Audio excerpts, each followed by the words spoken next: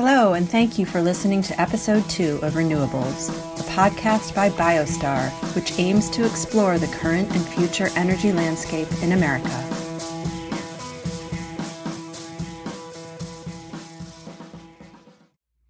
Hi, everybody, and welcome back to our second episode of Renewables. I'm very excited about our guest, Jeff Fromm, this week.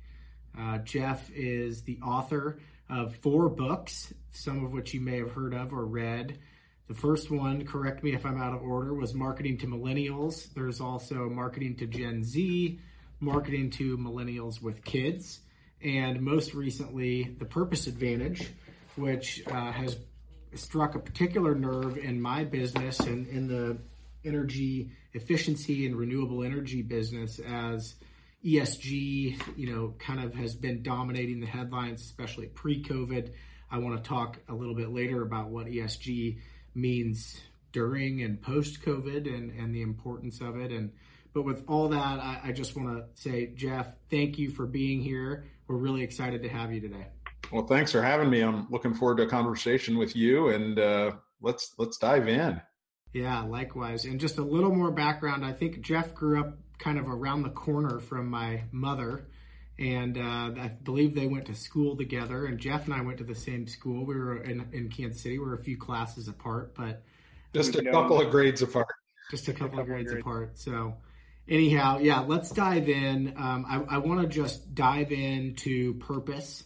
And your most recent book, which I really loved, is very well written, and I love the way you intertwined different businesses and stories about those businesses into the book. It's an easy, fun read, and talk to me about purpose and why it's so important to the modern day consumer. Sure.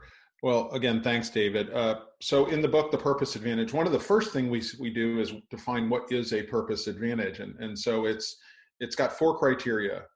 To have a purpose advantage brand, it has to have functional benefits, emotional benefits, sustainability benefits, and then metaphorically, they use purpose as a verb, which means they take brand action. And as we're talking about the COVID crisis, brand action is a big topic, right? Because inside of this health crisis, we now have a racial equality crisis going on in this country, a topic that's very important that we should have been discussing. And discussion is not enough. Brand action. So it's those 4 criteria that we define in the book. Having said that, it comes in different forms in terms of how brands bring that to life. That's great. And, specifically in my business, it's super interesting because we're seeing more and more states setting renewable energy portfolio standard goals. And by way of that, more and more businesses are buying these renewable energy credits. And we're really noticing sort of a trend towards, if I have a plant in Maryland and I go and just buy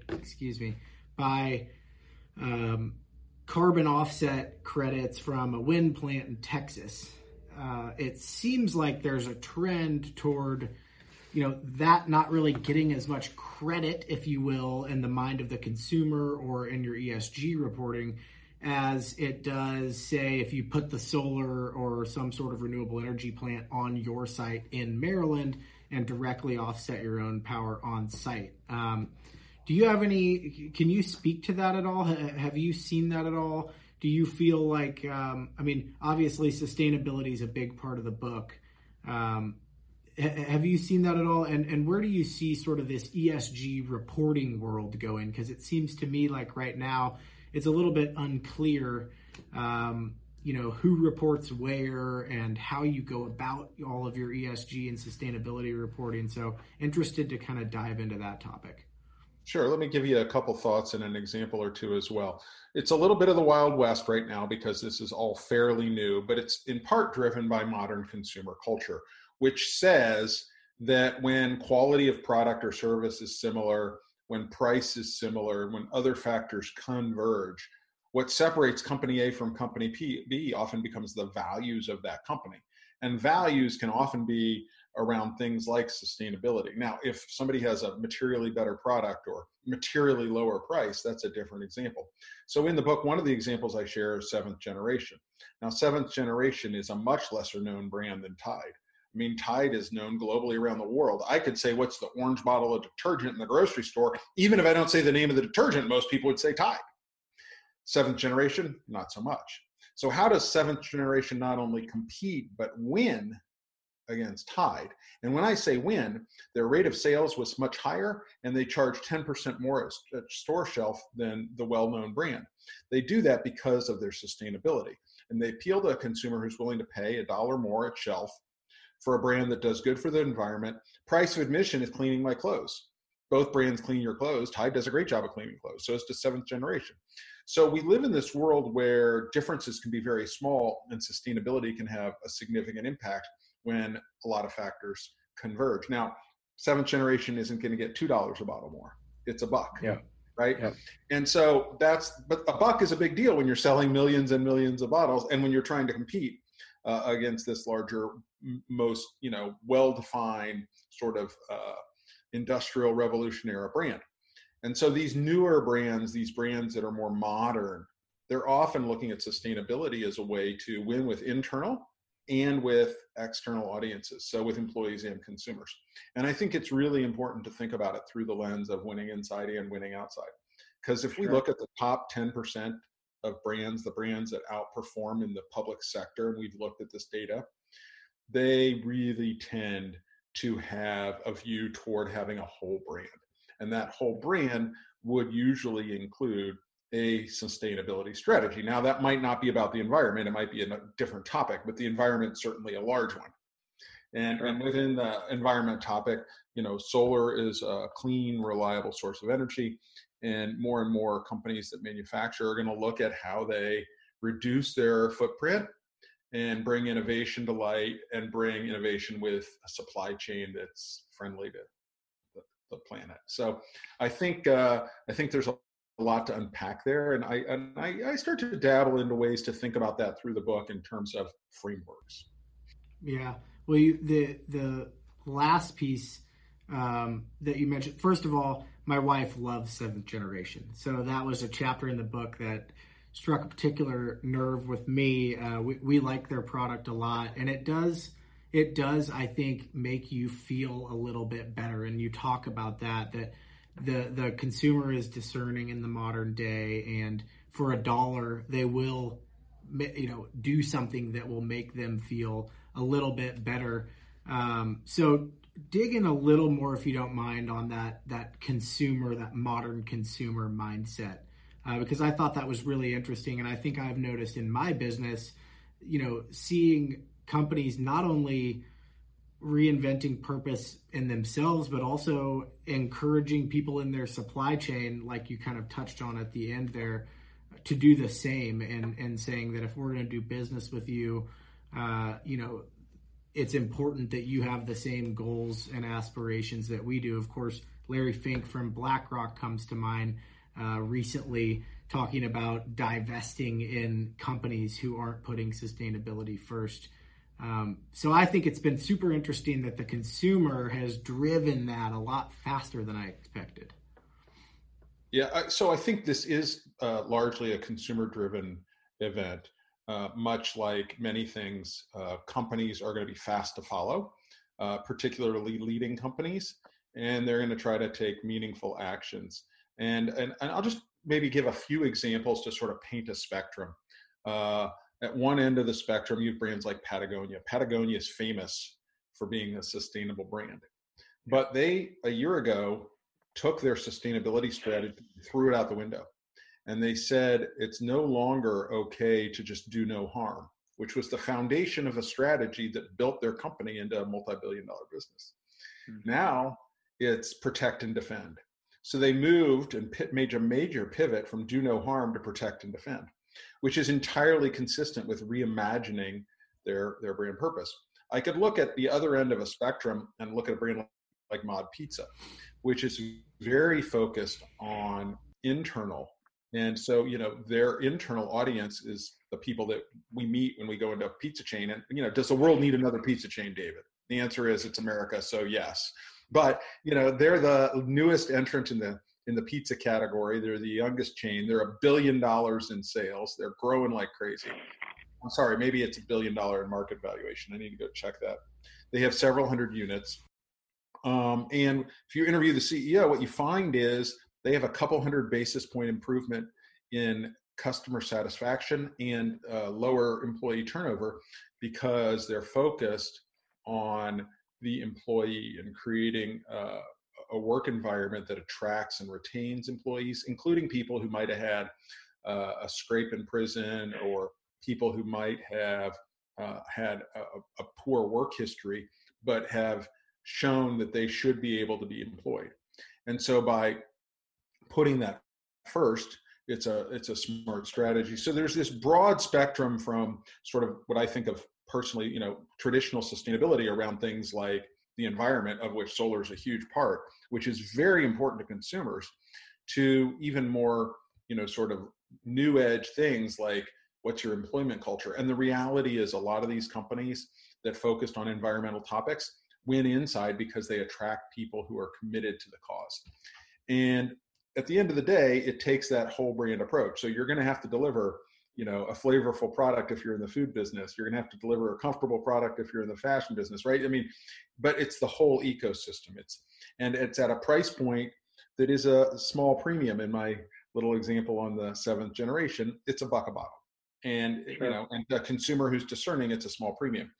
So I think the big change we will see in Wall Street over time is that these companies will actually outperform their peer group. Before the COVID crisis, 7th generation was dramatically outperforming Tide, the bigger brand, the well-known brand. And so when one brand is outperforming the other brand, Wall Street wakes up. Now, your comment about Larry Fink is spot on. He's also made it really clear that Adam Smith's notion that companies are in business strictly to make a profit is just plain wrong. And we've seen from consumers today, there's nothing wrong with making a profit. Making a profit's good. 7th generation makes a profit.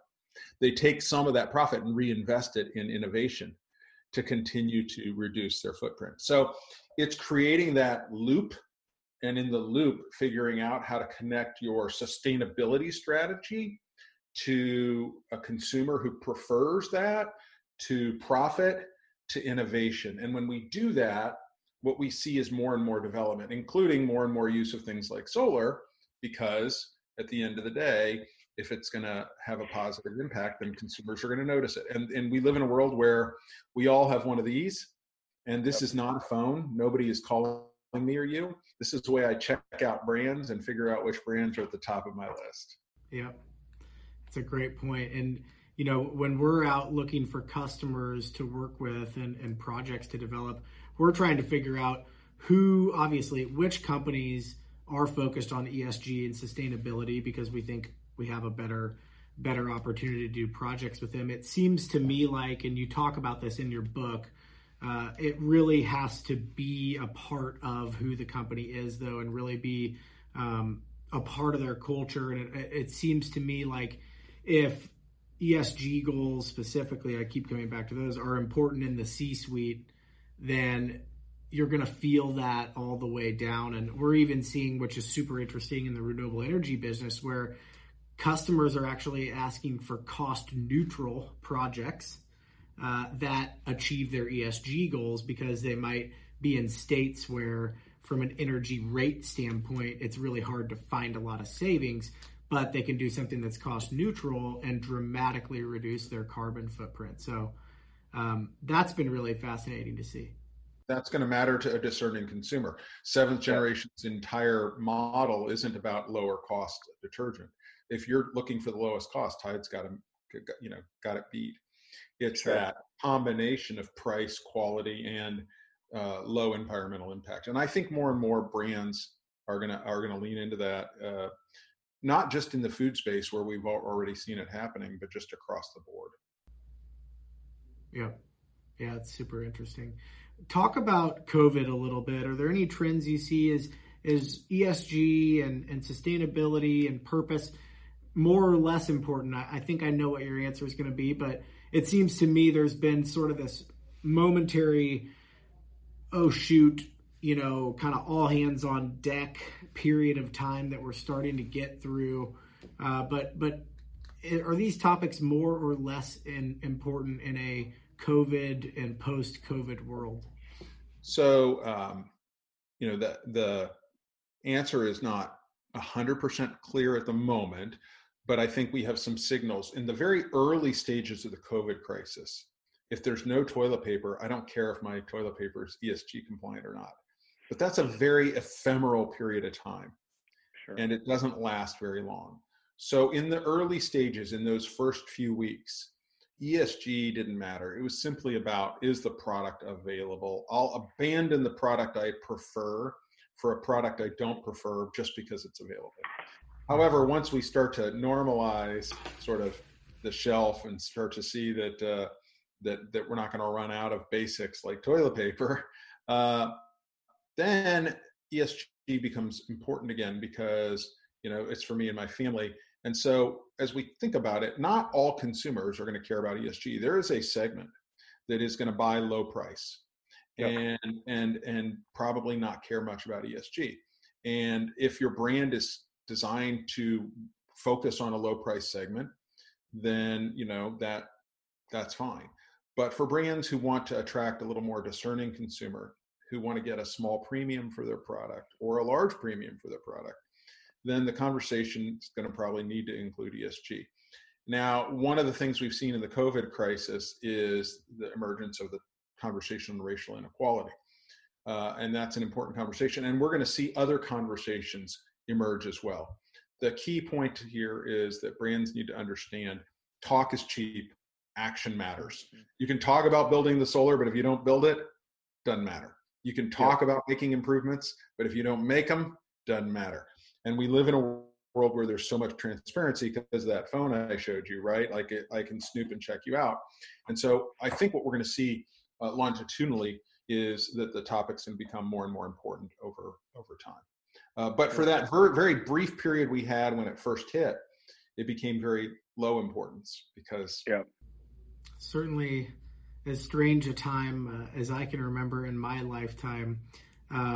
Shifting back a little bit to your experience, one of the things that I think is so cool about your job and what you do is you get to talk to a lot of different businesses. You get to learn what's important to a lot of different businesses, and specifically CEOs and other types of leaders in that C-suite or operational leaders in their businesses. Are there any interviews that stand out to you? I'm sure there's probably one or two or 10, but are there any in particular that really stand out to you, particularly in the last couple of years as you've been writing and working on the Purpose Advantage? Yeah, it's a great question. I've probably interviewed well over 100 CEOs of companies, from small to medium to very large. If I were to maybe highlight one, and I don't want to say it was the most important, I'm just going to highlight it, that was a little surprising, might have been Ben & Jerry's, because I was calling the CEO to really, get some sense of their thoughts around things like innovation and topics like that. And the CEO spent a good part of the 30 minutes we had on the phone really talking about internal culture and talking about prison reform. Now, this conversation was a year ago. So this was not a conversation during COVID or during the conversation that's taking place on Black Lives Matter. This is a conversation that was a year ago on inequality and prison reform. That was part of what he wanted to share with me about what's important to his view of his brand. He didn't go through his sales growth or his profit line or any of that. And so I happened to be on vacation in Vermont a couple weeks after. And I saw a sign for Ben & Jerry's tour because I wasn't too far away, and I decided to take the tour. Now, I didn't call the CEO and say I'm taking the tour. I just went, okay? So I go in, having just had this interview, and I take the tour. And what was really surprising is the average employee who works at Ben & Jerry's knows the story absolutely as well as the CEO. In other words, what I heard from the handful of people I met going on the little ice cream tour was entirely 100% consistent with what I heard from a highly compensated executive. And that's hard to find. It's not hard to find executives at corporations who really have a clear view of their business. but it's amazing to find that same level of clarity with someone who works part-time and punches a time clock, right? Yeah. So that probably was one of the more memorable things that has happened. But I think one of the things that I've learned, I guess, from these interviews is the best way to win with consumers is to win inside first, win with employees. And the ESG and sustainability strategies tend to create a culture of passion. And that culture of passion, sort of like the 12th man on the field, right? It's the je ne sais quoi that gives companies a little bit of extra hustle and swagger. And they tend to attract a consumer who's like-minded. Again, it's not for everyone. There are going to be some consumers who are going to buy low price, and they're going to say, I want that. But we're seeing more and more emerging large brands compete with behemoths who have adopted sustainability strategies, and they're winning. And I think that's one of the key ingredients. It's not the only thing. It's usually, two things. In the food category, it's often, innovation and sustainability. In other categories, it can be different. But when you marry two factors together, and again, it varies by category and based on your brand strategy, you will find that two-factor marriage can be very disruptive to the incumbent. That's super interesting. I wanted to just know, related to COVID, how are things at Barkley? How are things in your business? What are you kind of hearing? I have to ask the question because it's so top of mind. It's been interesting in Kansas City. Now we're seeing kind of a second wave of closings. Obviously, you're working from home. I'm here in our office with a limited staff. About 50-60% of us are working from home. How are things going on your end related to COVID? Well, one of the things I'm most proud about was the decision that our CEO and leadership team made at the very beginning to put employee safety as a non-negotiable item. So the only people who are allowed in the office have to have pre-approval to come in. So you're talking about sort of 1% of the audience that might be working in an IT role who needs to come in and maintain a server or something like that. So we've obviously made a lot of shifts, and we're getting good at using Zoom like this to not only collaborate internally but collaborate with clients. There are certainly some customers that have been impacted by this, but by and large, most of the clients have started to resume normal operations. We've been fortunate that employees have been able to do their work from home for the most part, and it's been fairly positive given the crisis. We've made some changes. For example, we have twice a week fast staff meetings that include our CEO in order to make sure everyone feels very well informed, and he'll take questions from anyone. And that's really important. That's a level of transparency that's welcomed. I don't think when the crisis ends, we'll go back to traditional staff meetings, because what we learned in this crisis is this is a really great way, especially when you have close to 400 employees in 4 different time zones. It's a way to let everyone participate virtually, as opposed to some folks are in person and some virtual, because in before the COVID crisis, our staff meeting would be a physical meeting in our primary Kansas City office, but then the folks who are important and not in that office are joining virtually. And so I do think there's some things changing, I think, for the better. And hopefully we're able to continue to do what we do safely and help clients along the way. Sure. Well, there's definitely a lot to be learned. I would echo some of your same sentiments. I'm super proud of our team. I think we've been really efficient. And frankly, I'm proud to be working with some of the brands that we're working with who are still, kind of taking things fluidly and have been able to adapt, and particularly in the manufacturing space where, there's a bigger demand in some cases forever than ever for their products, but they're working with skeleton crews because they're trying to be safe, keep their employees safe, and make sure that the virus doesn't get into their operations. So it's been really interesting to hear, all the different perspectives and how people are responding and figuring out ways to continue delivering their their products to market. Yeah, one thing that's true is great companies find creative solutions to problems, and that's happened a lot. Absolutely. Well, we really, really appreciate the time today. Fantastic to have you on here. And I want to give you an opportunity is there a way to find the Purpose Advantage online? If our viewers haven't read it, how can they find it? You could definitely find it online at Amazon. Every copy sold, 100% of the proceeds go to the Brand Lab, a not-for-profit helping people of color advance in marketing. If you don't want to purchase a copy for whatever reason, you could contact me. I'll give you a free digital copy, jfrom@barclayus.com. Or if you happen to be in airports, and there aren't too many people in airports these days, I think it's still in airport bookstores on the front shelf. And I think it'll be there for a while. How low business travel is right now. But I'd be happy to talk to anybody, and happy to give you a digital copy, or you can grab a copy on Amazon and know that the money's going to the Brand Lab.